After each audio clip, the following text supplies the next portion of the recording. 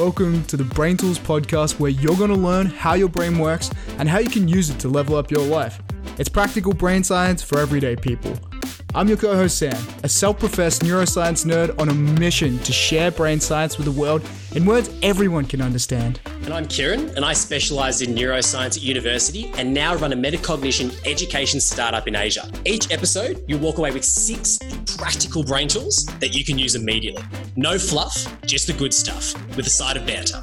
Plus, grab our show notes, the research, and tons of other free resources, including guides and classes, just by joining our growing Brain Tools community at braintools.mn.co. Best of all, it's totally free. But for now, the Brain Tools podcast. All right, and welcome to episode 9 of the Brain Tools podcast. I'm here with your co-host Kieran. This week, really exciting and a bit of a curveball episode. We're going to be talking about aging, the key things that you are in control of as you age, what happens in your brain as you age, and how you can leverage this to support the people you love and yourself as we all do get older. Hey, Kieran, how you doing? I'm delightful. It's Monday, start of the week, but hey, we're easing into it. We're gradually easing into it with obviously a podcast. Hey. I mean, that's the best way to anti-age is ease into your week with a lovely podcast. And look, I know obviously you heard it here first. Good to ease into it, especially given further restrictions in Melbourne. Sorry to bring that up. Oh, tough. That's brutal. So if anyone is not from Melbourne, we are basically living under a lockdown regime. I love how you use the word regime. It's like this dictatorship. It's exactly in Melbourne, Australia. It is unright. Yeah, it's been quite severe and extended by another 2 weeks too by our government with good precautionary measures in my eyes, but very tough. Yeah, very tough. I agree. And I think given all that's happened this year with COVID, I think we've spoken a lot about all the stuff that's going on, obviously with the previous episodes that we've done, but this whole concept of aging has definitely been in the spotlight. I don't know about you, but I can honestly count like at least 20 or 30 times I've been having a conversation with somebody who I'm actually really good friends with, and they would have the throwaway line, they're just old. Stuff the older population. Just let them die. Let's go with Malthus. And I just sit there, I'm like, what? Really? I don't know if you've had that, but that's been there. I'm like, this is not a good thing. 100%. Just screw them. Just screw it. Just let them have it.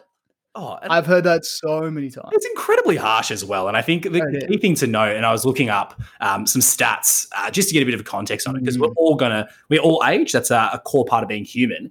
I wanted to ask you a bit of a pop quiz. What percentage of the world is over 65? I'm going to take a stab in the dark and say it's like 5-6%, possibly. Double it. It's 9%. So 9% of the current population currently is above 65, and that was noted as the highest risk demographic for COVID-19. But here's the kicker. Yeah. I want to ask you, what do you think that percentage is going to look like in 2050? So 30 years from now, what will it grow to, do you think? Well, you wouldn't expect it to grow by more than a couple of percent. So like, I'm pitching it at 12-13%, give or take, which is huge, by the way. That's a lot of our population. Take 1% of 8 billion people. Yes, it's a lot of people. Mate, it's huge. It's going to 16%. That's the forecast. So 16% of the global population is forecasted to be above the age of 65. It contributes to we're living longer, all that's going on at the moment. So we're an aging population, clearly. And I think that's a very important thing to note, that, as we said, all of us go through aging. We're all going to get old. But we have a tendency to have, as us young people, an invincibility complex. I'll deal with it when it comes. It's way down the road. Not me. Not now. When I get there, I'll deal with it. Yeah. Which is totally the wrong approach to take, right? Because you can't reverse aging once you're already old and you've gone through that. And that's something we are definitely going to touch on after this. We're going to talk about aging and specifically brain aging and how to protect your brain as you age. So starting from today until the day that you eventually do die, unless you're immortal somehow and upload your brain and collective consciousness. Neuralink. Neuralink. unless you do that, you probably will die one day. But the thing is, like, we're aging all the way from now until that moment, and there are definite certain steps you can take. And we're going to talk a little bit about those. I have personally noticed I have some various members of my family. I'm not going to name names or point fingers, Grandpa, who are who are definitely getting a little bit older. And so I'm noticing some of the cognitive decline that they're experiencing, and they are too as well. And it can be quite scary. And I know you've got a bit of a personal story about cognitive decline in your family too. Yeah, I don't mean to bring the whole mood of the episode down today, but I would say in the top 5, and I know there's a weird top 5, but top 5 like heartbreaking moments of my life to level with you, Sam, is I didn't really know my grandparents very well, to be honest with you. On either side, they both sides were in Malaysia, and so I didn't really get back heaps, so to speak, to form a huge relationship with them. But I distinctly remember 2009, 2010, that my dad's mum, or my grandmother, was diagnosed with Alzheimer's. And we talk about aging, in the brain. I would say wow, this is pretty intense. I would say like my heart broke seeing my father, who literally would go up to his mother and say, "Hi, Mum, how are you?" And literally the response was, "I don't know who you are." And I sat there, and like it was more the emotional reaction of seeing my dad. You could see inside being like, this is heart-wrenching, but just imagining, that I'm sure a lot of people have gone through, seeing, you're someone who you came from, who was part of your creation, not recognize who you are. And it's very clear the neurodegenerative diseases that are out there are hurting a lot of people. And in particular, mate, I'll be honest with you, like I get really sad thinking about it. It was heartbreaking to this day. And I don't even think I've told Dad this, but it's so intense seeing it live in action. Someone degenerate basically. It's so tough, man. And I didn't know that until we spoke about that a little bit earlier. It's just, you're right. Like the biggest impact is on the people around the person who suffer from the disease, because you're the ones left picking up the pieces. Absolutely. And it's just, absolutely heartbreaking. I think it's that and I've been reflecting on it a little bit recently, that like we're in our 20s and we have this sort of, as I said, invincibility complex, and we don't realize like the choices that we make now are going to have a very, very clear impact on how we age later on. Is it going to be an easy sort of aging process, or is it going to be a more difficult aging process? And I think that's where it sort of hits home to have a stop and prop and reflect. Yeah, we might be young now, but we're not going to be young forever. We're not. You're totally right. And like moments like that, as tragic as they make it really real for you, and they really crystallize the fact that it does happen. But there are things, and like the crazy thing about Alzheimer's is the lifespan, the life expectancy once you are diagnosed is 4 to 8 years. And it's a really severe terminal illness. It's nuts. That's talk about falling off a cliff. Like it's just the rate of change, it accelerates. It's just such a steep decline. But as you alluded to before, there are certain things we can do and certain habits we can form. And if you haven't listened to our episode, the early episode on habits, we talk about how to form habits. There are certain habits you can start to do now that can help, mitigate some of that cognitive damage that happens, that we're going to talk about in the next section. But maybe it's better to understand, what actually happens in the brain and what's some of the context behind what's going on as we age in the brain. Absolutely agreed. And I think that's where like I level here. And I think when we think about like all the elite athletes, I know it's a weird analogy, but you hear LeBron James spend millions of dollars on his body, Serena Williams take care of herself. Every single elite sports person does that. And it's the same thing that we can do now, is to look after our brains, we can look after our body and vice versa. And the beautiful part, as we'll get into our brain tools at the end, which I know everyone obviously waits for, is they cost nothing. Literally, that's the key thing. You don't have to spend $1 million on your brain in order for it to be healthy. It's actually a very, very cost-effective way of making things a little bit more peachy. It's not a $2 million cryo chamber. Although, LeBron, if you are throwing out cryo chambers, hook me up. I will take one. Oh, I just want to put that out before we do get into what happens to the brain when you age. Just one aside, LeBron was amazing today. Just want to let you know. Lakers beat Houston. It was fantastic. I just want everyone to know. He was. I found God. Man is 36 years of age. Just keeps going. But speaking of which, as you said, it's a very interesting to note what happens to the brain as you age. And I was looking into a person called Dr. Margaret Esri, and she's a big proponent in sort of the Alzheimer's space. And what was fascinating in reading it for context, as your brain ages, you have start with 100 billion neurons, right, as a starting point. And you have 100 trillion connections or synapses in your brain. Now, it makes sense that over time, you're going to lose them. And what was really interesting to note is that, as we said, from the ages of 20 to 60, the rate of loss is pretty slow. You only lose 0.1% on average of those neurons. But as we said before, that accelerates massively. From the ages of 60 to 90, you lose an average of 11% of your brain mass. And you do fall off that cliff, as we said. And that degenerates over time very quickly, which is why people obviously, like I said, fall off a cliff. But there's a difference in what you lose. And I think this is a really important distinction to make, is that you have two types of matter in your brain. You've got white matter and gray matter. And in reality, very simple distinction to make. The white matter is the stuff that's really for sending those messages. It's heavily myelinated, which means that it's all about connectivity and making sure the messages get across. And gray matter is all about largely receiving those inputs. All that really means is you do slow down, literally. Like literally what happens is the stuff that is responsible for the speed of connection, how fast you can go down the highway, it decreases rapidly, which I know you've looked into a little bit. Yeah, like the highway analogy is so good and they use it all the time. But essentially what happens is our brains get less efficient as we age. All of our body does, actually, all of our cells do. And there are a couple of reasons for this. One that you touched on is this process of demyelination. So the insulation of our brain wires, which is called myelin, it's a fatty sheet. It's literally fat, and that's why it's white matter.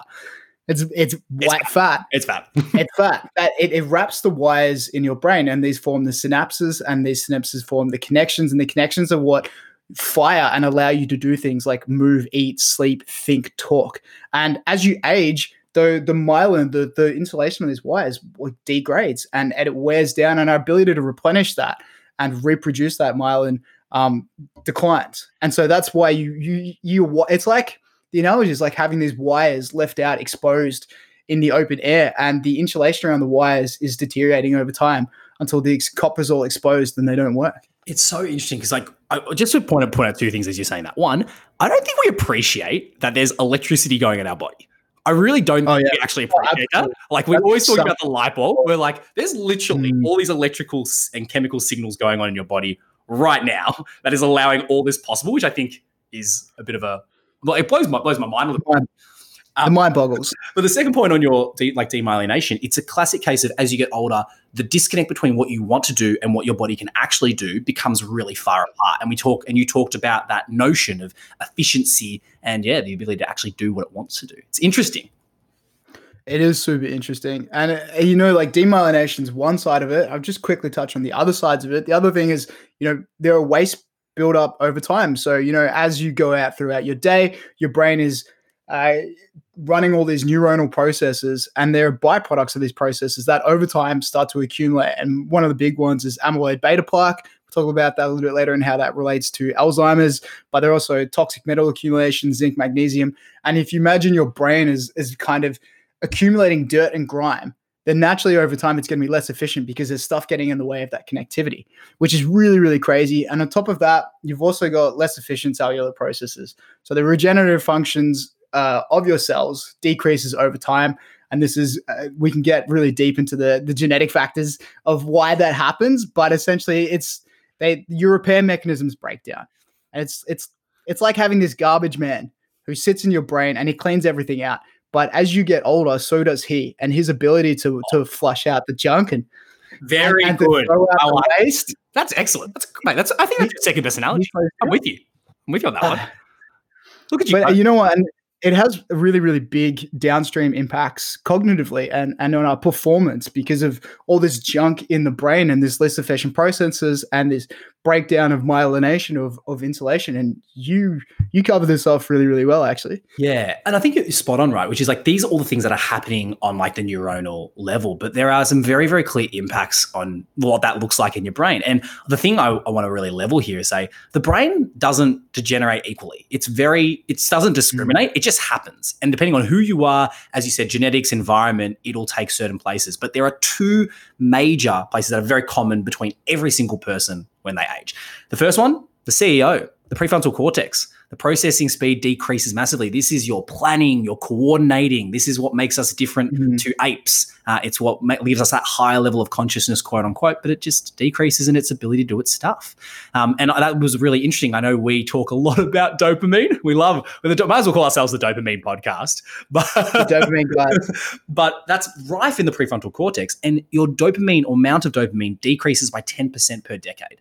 The mechanism is unknown. It's unknown why that happens. But if you're imagining that you're getting less good at your conscious thought, your logical part that is all about coordinating. But the second one, and to the point of what happened with my dad's mum, the hippocampus, which is responsible for long-term memory formation. There are 4 types of memory, and I'm not going to go into that because that's going to be a future episode, so look out for that. But the biggest one that's impacted is your episodic memory. That is all the major life events that you have. Your first day at school, an important meeting that you have, your first child being born, your first heartbreak and relationship. These things start to wane. And first kiss. Oh, you remember that, don't you, pal? But you take all those things and they go away. And that's why what's reported with neurodegenerative diseases is that people start to revert back to their childlike nature. Like the most very primitive parts of their memory come through. And that's what becomes super, super interesting when we look at the brain declining. And that obviously then compounds over time, which is, it's interesting, but kind of depressing. I'm going to be honest with you. It is. It's also part of nature, though. You know, it's kind of Oh, look at you. You're stoic. How's your emotional regulation? high, very high, sometimes too high. I'm a robot with a brain I am robot. and a heart. And we kind of touched on it, but there are many problems that come associated with this degradation, with this decline, and we're going to cover those in our next section on some of the brain problems that come with aging.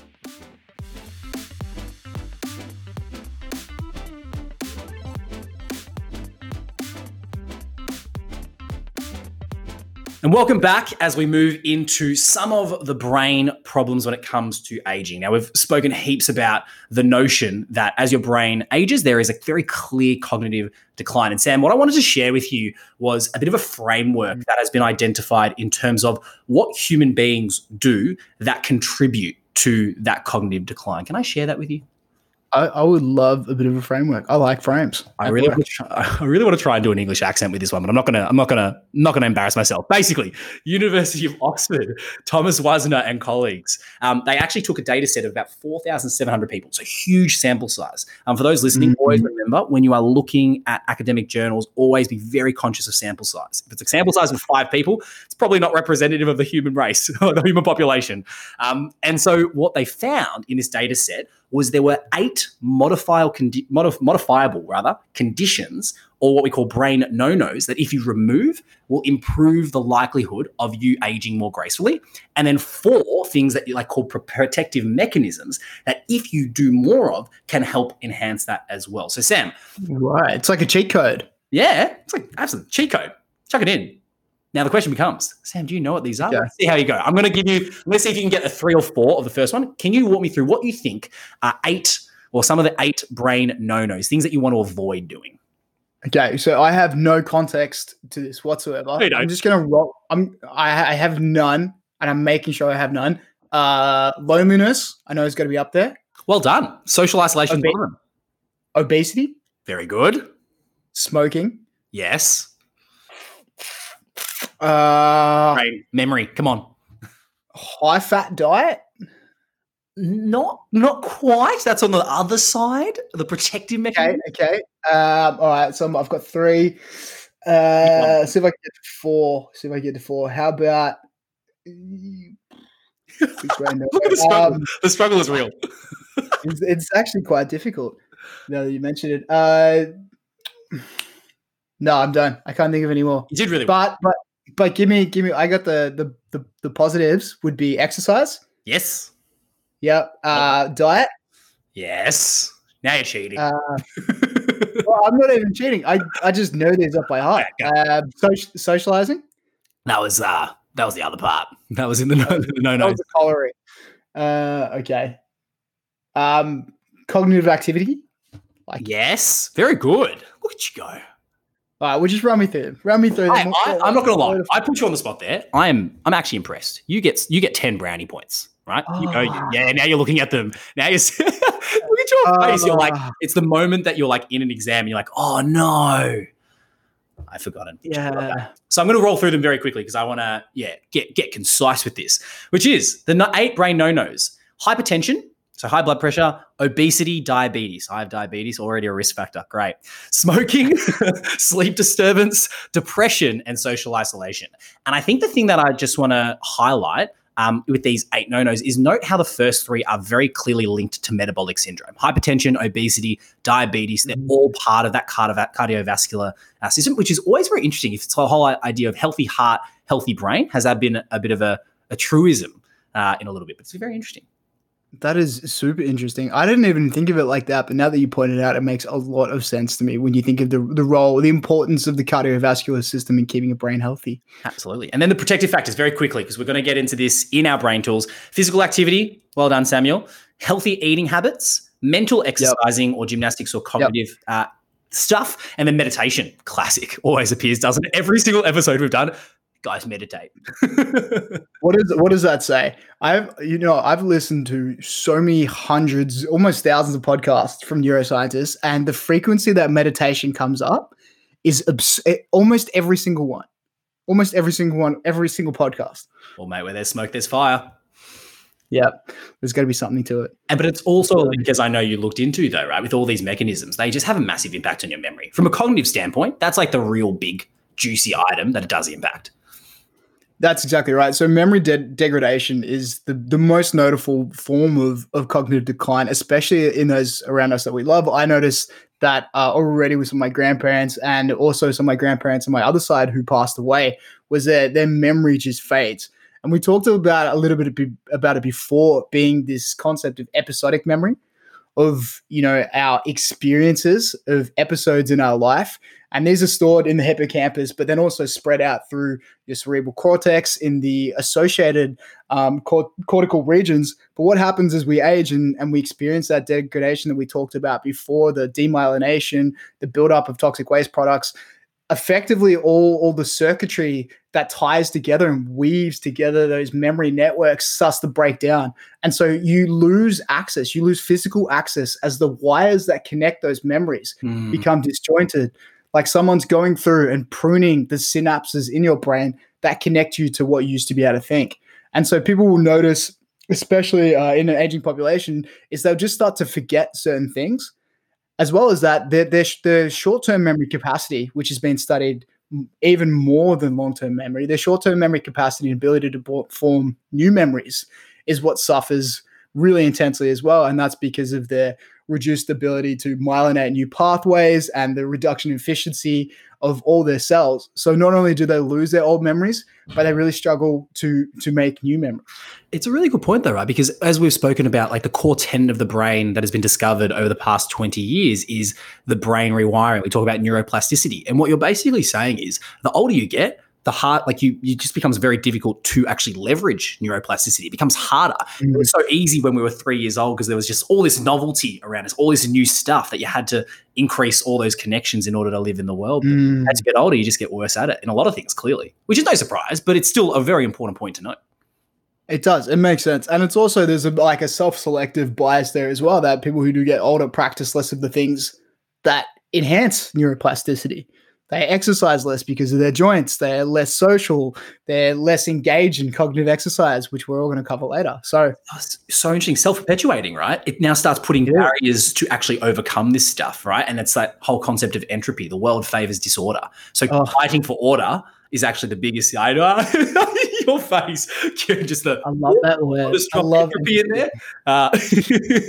But to your point, though, mate, as we sort of wrap up on this, is that I think as you've spoken about, that neurodegenerative component becomes really clear. And just to share what happens with Alzheimer's, because you mentioned the whole amyloid beta plaques earlier, to follow on your analogy of like the whole notion of like a network or train network, what basically happens over time with Alzheimer's is these plaques become blockages to those networks. So in order for a train to get from point A to point B, you need to obviously have a very nice track. And these are your neurons. But the moment these plaques build up everywhere, you can imagine it's almost like putting a massive boulder in the middle of a railroad. That means you literally cannot get from point A to point B. And they start to destroy the neurons because your neurons work like this. use it or lose it. If you don't use it, the brain thinks it's not important, and then it completely degenerates from there.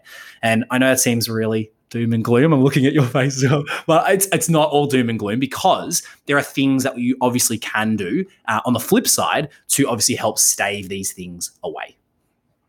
There are. It is a little bit doom and gloom, but it's also really interesting to know. And we are making leaps and strides in the research towards anti-plaque research, and also testing out the hypotheses as well. So don't worry, people out there doing amazing work. Want to shout them out.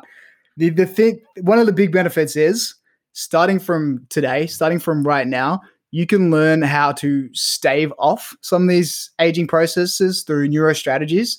And these same strategies used to, protect your brain against aging also make you sharper.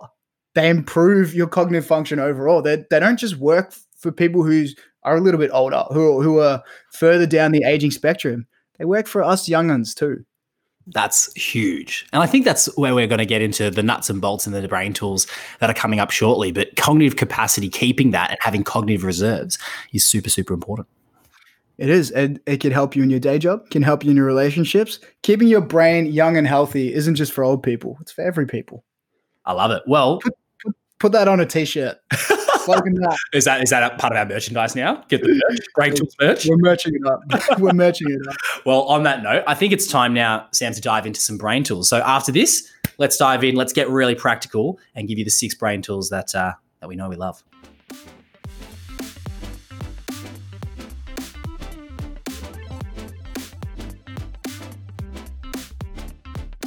And welcome back for the final section of today's episode, where we're going to be talking about 6 brain tools to help you age better from a brain point of view. But hey, some of these are downstream consequences on how you are physically. And Sam, I want to provide a little bit of context, as we normally do, to these tools, and that there are 2, I think, like core principles, so to speak, on how to age well and what these tools actually sit in. As we always say, context comes first, then content second.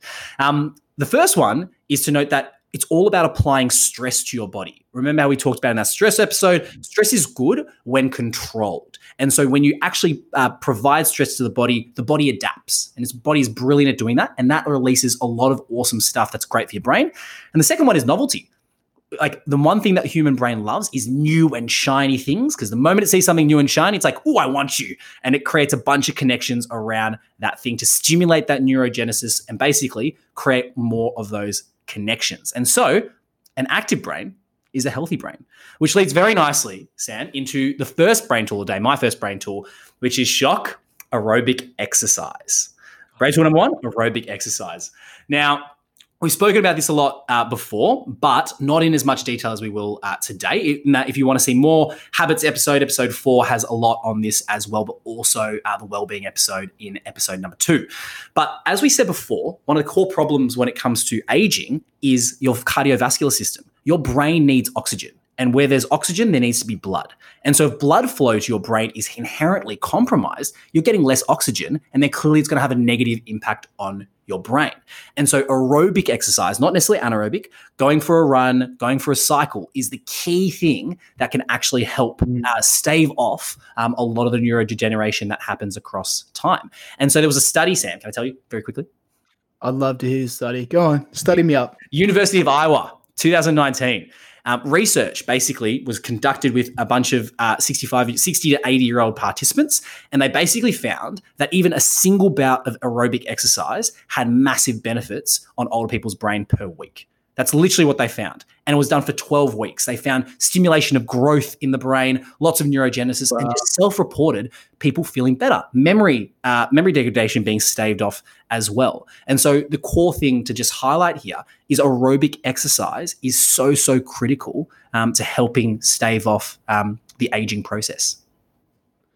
Wow, I love that. Just more of a reason for me to go for a run that I haven't been doing.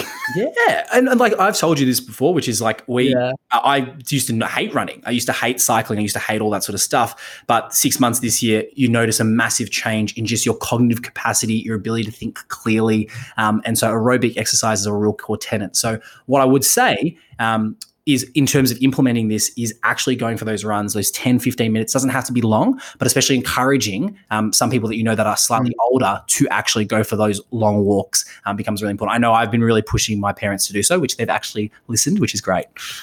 That's awesome. I love that. So on that, actually, my girlfriend has been going on long walks with her mum. Oh, that's awesome. She's been making it a big staple. And exercise is fantastic. I would say that the next best one, which leads directly into brain tool number 2, is doing what we were meant to do as humans, socialize. Brain tool number 2, get a social hobby. And I'll give you a bit of a line here. Dr. John Medina said, socializing is vitamins to the brain. Oh, so Brain Rules. How great is that? Brain Rules is great book. He did a Brain Rules for Aging where he talks about this, and there's lots of research that backs this up and validates it. But essentially, getting yourself a hobby that requires you to regularly engage with other people in a social ways to form bonds and friendships through that exercise is incredibly neuroprotective. And that's because socializing in itself is neuroprotective. There are various mechanisms, and there are a multitude of studies which have looked at this, and longitudinal studies as well. And it comes down to things like oxytocinergic pathways being activated through socializing. Big word. Basically, connection with other people keeps your brain young and healthy because it releases all these neurotransmitters, which are neuroprotective. They protect the cells. They rejuvenate the cells. They encourage neurogenesis, the creation of new neurons. And then it also activates a whole different parts of your brain in different regions as you have to process that social interaction, which keeps everything activated, and it keeps all those wires firing. I love it because and how the brain works quite associative. What popped into my head is from, I remember doing when we did episode 2, we were talking about well-being. One of your brain tools there was to actually just have a conversation, have a call with one of your friends, check in, see how they're going. And there's dual and mutual benefits for doing so. The person reaching out feels that social connectivity. The person receiving it receives that social connectivity. So it's a non-zero-sum game. Both people benefit from doing so. And it means that we're very clearly social beings that require it from a brain point of view. It's not just a nicety. It is a necessary. It is a brain necessity, and it also is protective against aging and cognitive decline. And, there are so many studies out there that link loneliness as a bigger mortality factor than smoking. Loneliness is a bigger mortality factor than smoking, right? So this brain tool is really simple. If you're old, if you're young, if you're in between, get a social hobby. It works for people in the Okinawa, who are in the blue zone, the longest living population in the entire world. It works for you. It protects your brain. Get a social hobby. Just listen to the Japanese. Let's be frank. Yeah. They know what's up. They know what they're doing. Have you seen old Japanese people? They look fantastic. Yeah, they age well. They're doing all right. They age very well. And you know what? The other thing is they don't actually experience as much cognitive decline. So they've done lots of research on the Okinawans, and their ability to be like there and still sharp at 80, 90, 100 is amazing. Yeah, I want to go to Japan. I still feel like my whole notion of Japan is just based on Tokyo Drift, the movie, which is very much not connected with the reality of Japan. But I'm going to get there eventually. Mine's based on One Too Many Chef's Table episodes, but, equally as culturally iconic. Correct, Mundo. And that leads nicely, believe it or not, into my brain tool number 3. Because you spoke about socializing, and whenever you think socializing, Sam, you normally think, in our age anyway? Sobriety? Yeah, totally. The opposite of that. You definitely, yeah. Think sober. Obviously, when we're around friends, alcohol has a tendency to be involved across the ages. So brain tool number 3 is to take a sober and smoke-free month.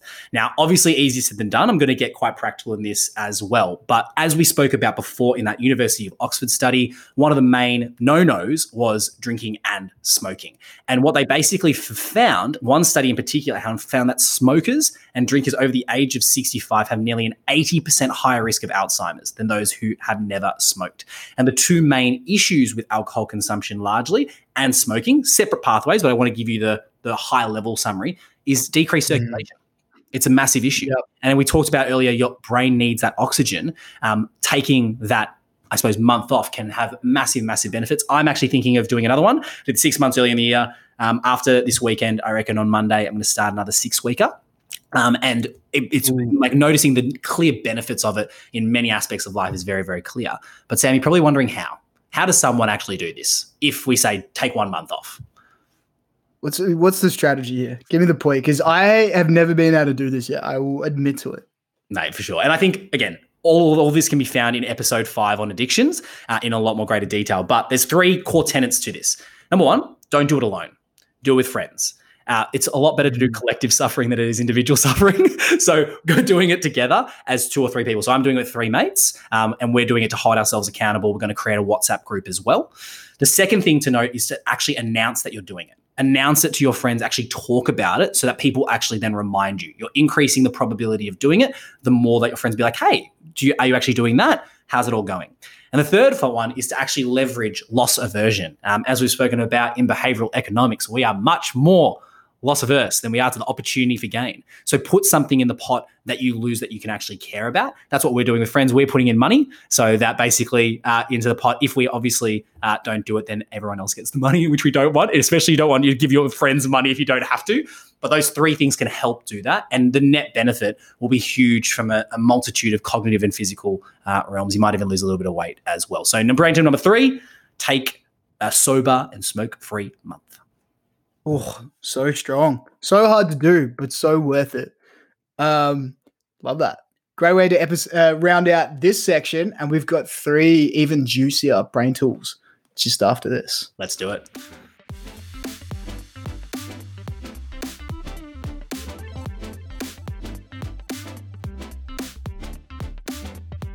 And then 3, 2, 1. 2, 1. All right, and now we're coming to the last section of the Brain Tools podcast, the last 3 brain tools, which really excited about. They all kind of link to each other very nicely. Kieran, you mentioned you're about to embark on this 6-week journey of sobriety, which in my words would be hell. But I wanted to ask, does that also include some form of dietary changes? Oh, you're on the money. Exactly right. It does. Going to be a bit of fasting, which we'll get to a little bit, but definitely improving the diet is up there. I feel like you got something for me. Excellent. That was definitely a leading question for you. Here is the pathway. You better take this pathway. You stuff this up, and this whole section's moot. It almost sort of nullified everything I was going to say preceding it. But I'm so glad you said that, Kieran. Thank you for being my guinea pig on the stage. It leads really well into brain tool number 4. And we talked a little bit about nutrition and food having a massive role on the brain and the brain function. And we're going to talk a little bit more about that in a future episode around diet. But brain tool number 4 is called the MIND diet, or the Mediterranean diet. And what this is it's a simple diet, which is really high in fatty acids from fish, from nuts, berries, lots of vegetables, lots of olive oil, that has been extensively studied. And why you might want to do this now, or if you are slightly older and you're experiencing aging, you are further down the track, but even we could benefit from this, is because this is the most researched diet that's been shown to reduce cognitive decline and to improve performance cognitively of an aging population. So they've studied this in the Mediterranean, specifically in Greece, in Eos. Greece, and they basically work backwards from their diet. And they noticed that people who were consuming a diet really rich in fruits, in fish, and berries in particular, and a bunch of other things.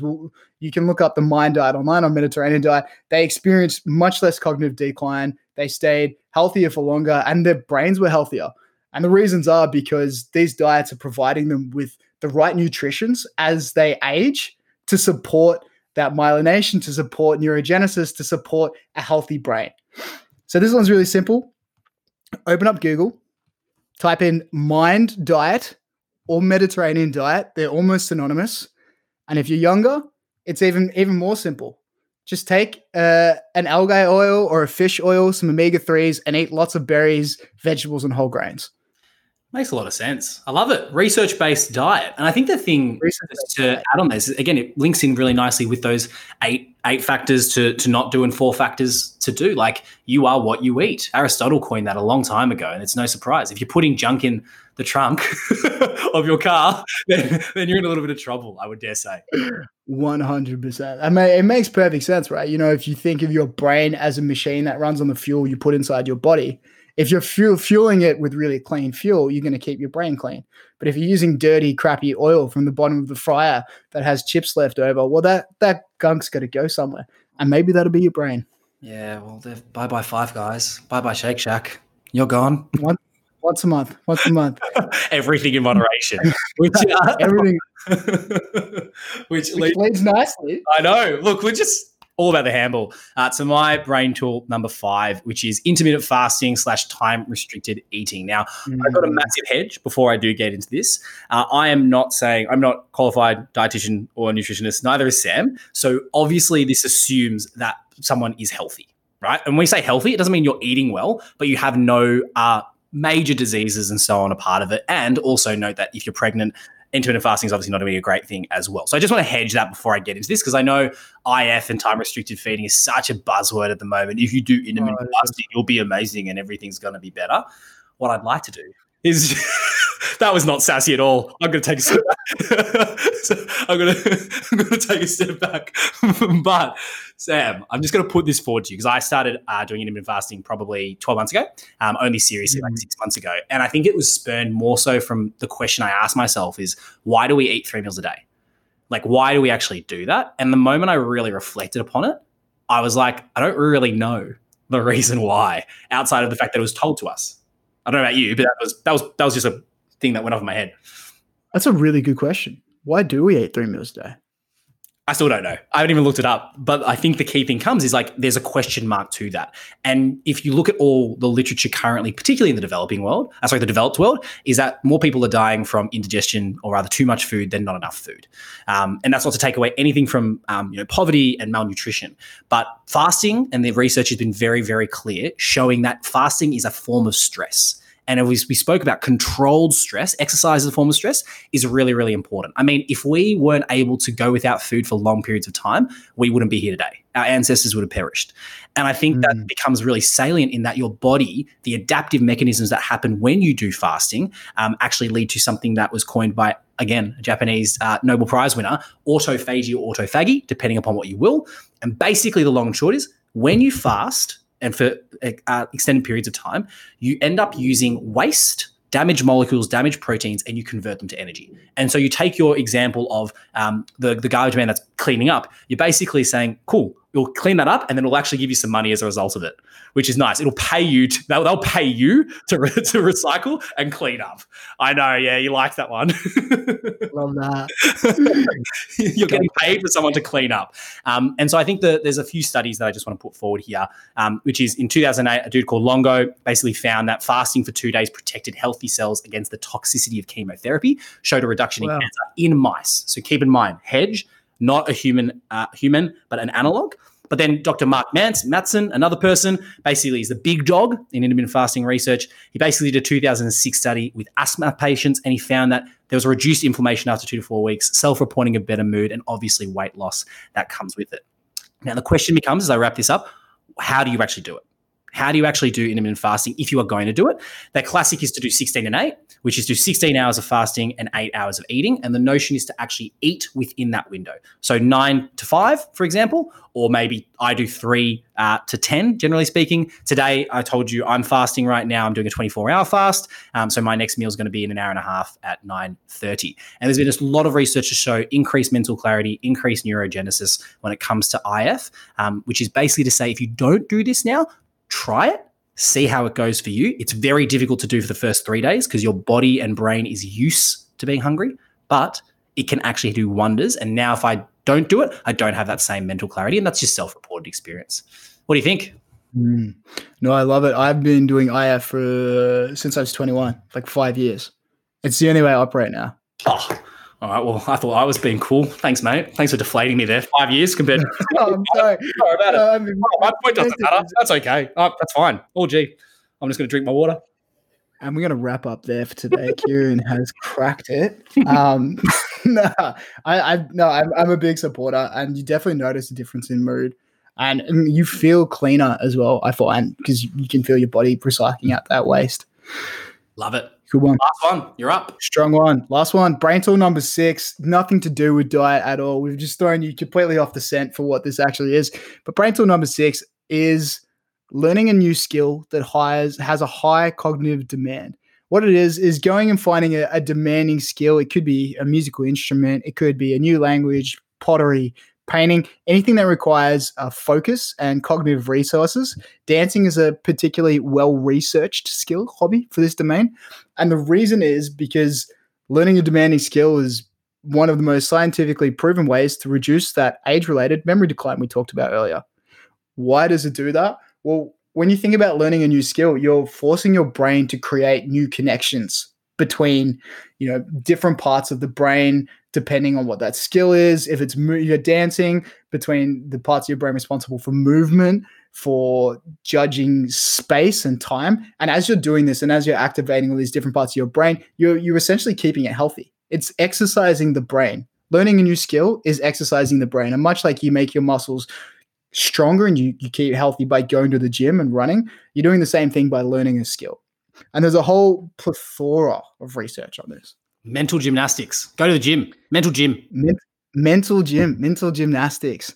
I love that. So, this one's really simple and you can keep it short, but there's a lot of research out there that says when people are declining or aging, if they start to pick up a quite demanding skill, they start learning a new skill, they find that some of their old memories start to come back online because they're reforming some of those connections and their brain is rejuvenating itself. So really simple, go learn a skill. Go learn a hard skill. Love it. I love it. It's so good though, right? Which is, it again forms into University of Oxford study, doing actual cognitive tasks, actually training it, like you said. And we spoke at the top, your brain likes new things. Stimulate your brain. It's literally a kid in a candy store and it's like, oh, second language? Yeah, it's hard, but that hard to learn new thing is so important because that's when your brain's making the most changes, when it feels hard as well. Yeah. Well, it's adaptive, right? Our brains are adaptive and that's what they evolved to do. So when you're giving it something to be adaptive to, it's being optimized. So wrapping it up for this week, let's just go through those 6 brain tools really quickly. Number 1, exercise, aerobic exercise in particular, 15, 20 minutes a week is going to have massive impact on your memory, particularly. Number 2 is a hobby, but a social hobby. Take that exercise, lump it into a social group so you're getting that regular, frequent social interaction because social interaction is neuroprotective over time. Brain tool number 3, take a sober and or smoke-free month. Always remember that your heart and brain are very clearly linked. It needs the requisite oxygen. Those 2 things take away from it. Give your brain what it needs, bit of O2. Give it a break. Give it a break and feed it what it needs to with brain tool number 4, which is the MIND diet or the Mediterranean diet. It's the only diet that's been studied and shows that it helps reduce cognitive decline and keeps your brain healthy as you age. Brain tool number 5, intermittent fasting / time restricted eating. Try a 16 and 8 window, 16 hours of fasting, 8 hours of eating, autophagy, using all that waste and converting to energy. It's going to be massive, massive gains for you. Brain tool number 6, doesn't matter how old you are, start learning some new skills, some hard skills, something that you find difficult because that's what your brain was meant to do. And that's how you can keep it young no matter what age you are.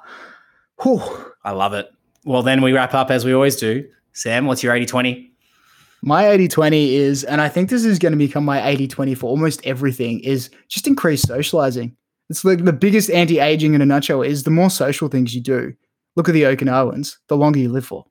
I love it. And mine, to wrap things up, is apply stress to your body. Exercise, fasting, even the mental gym that we spoke about, it's forms of stress. Your brain and body are adaptive and it will be thanking you for many years to come if you do it right now. Love it. Great way to wrap out this week and this episode too, actually.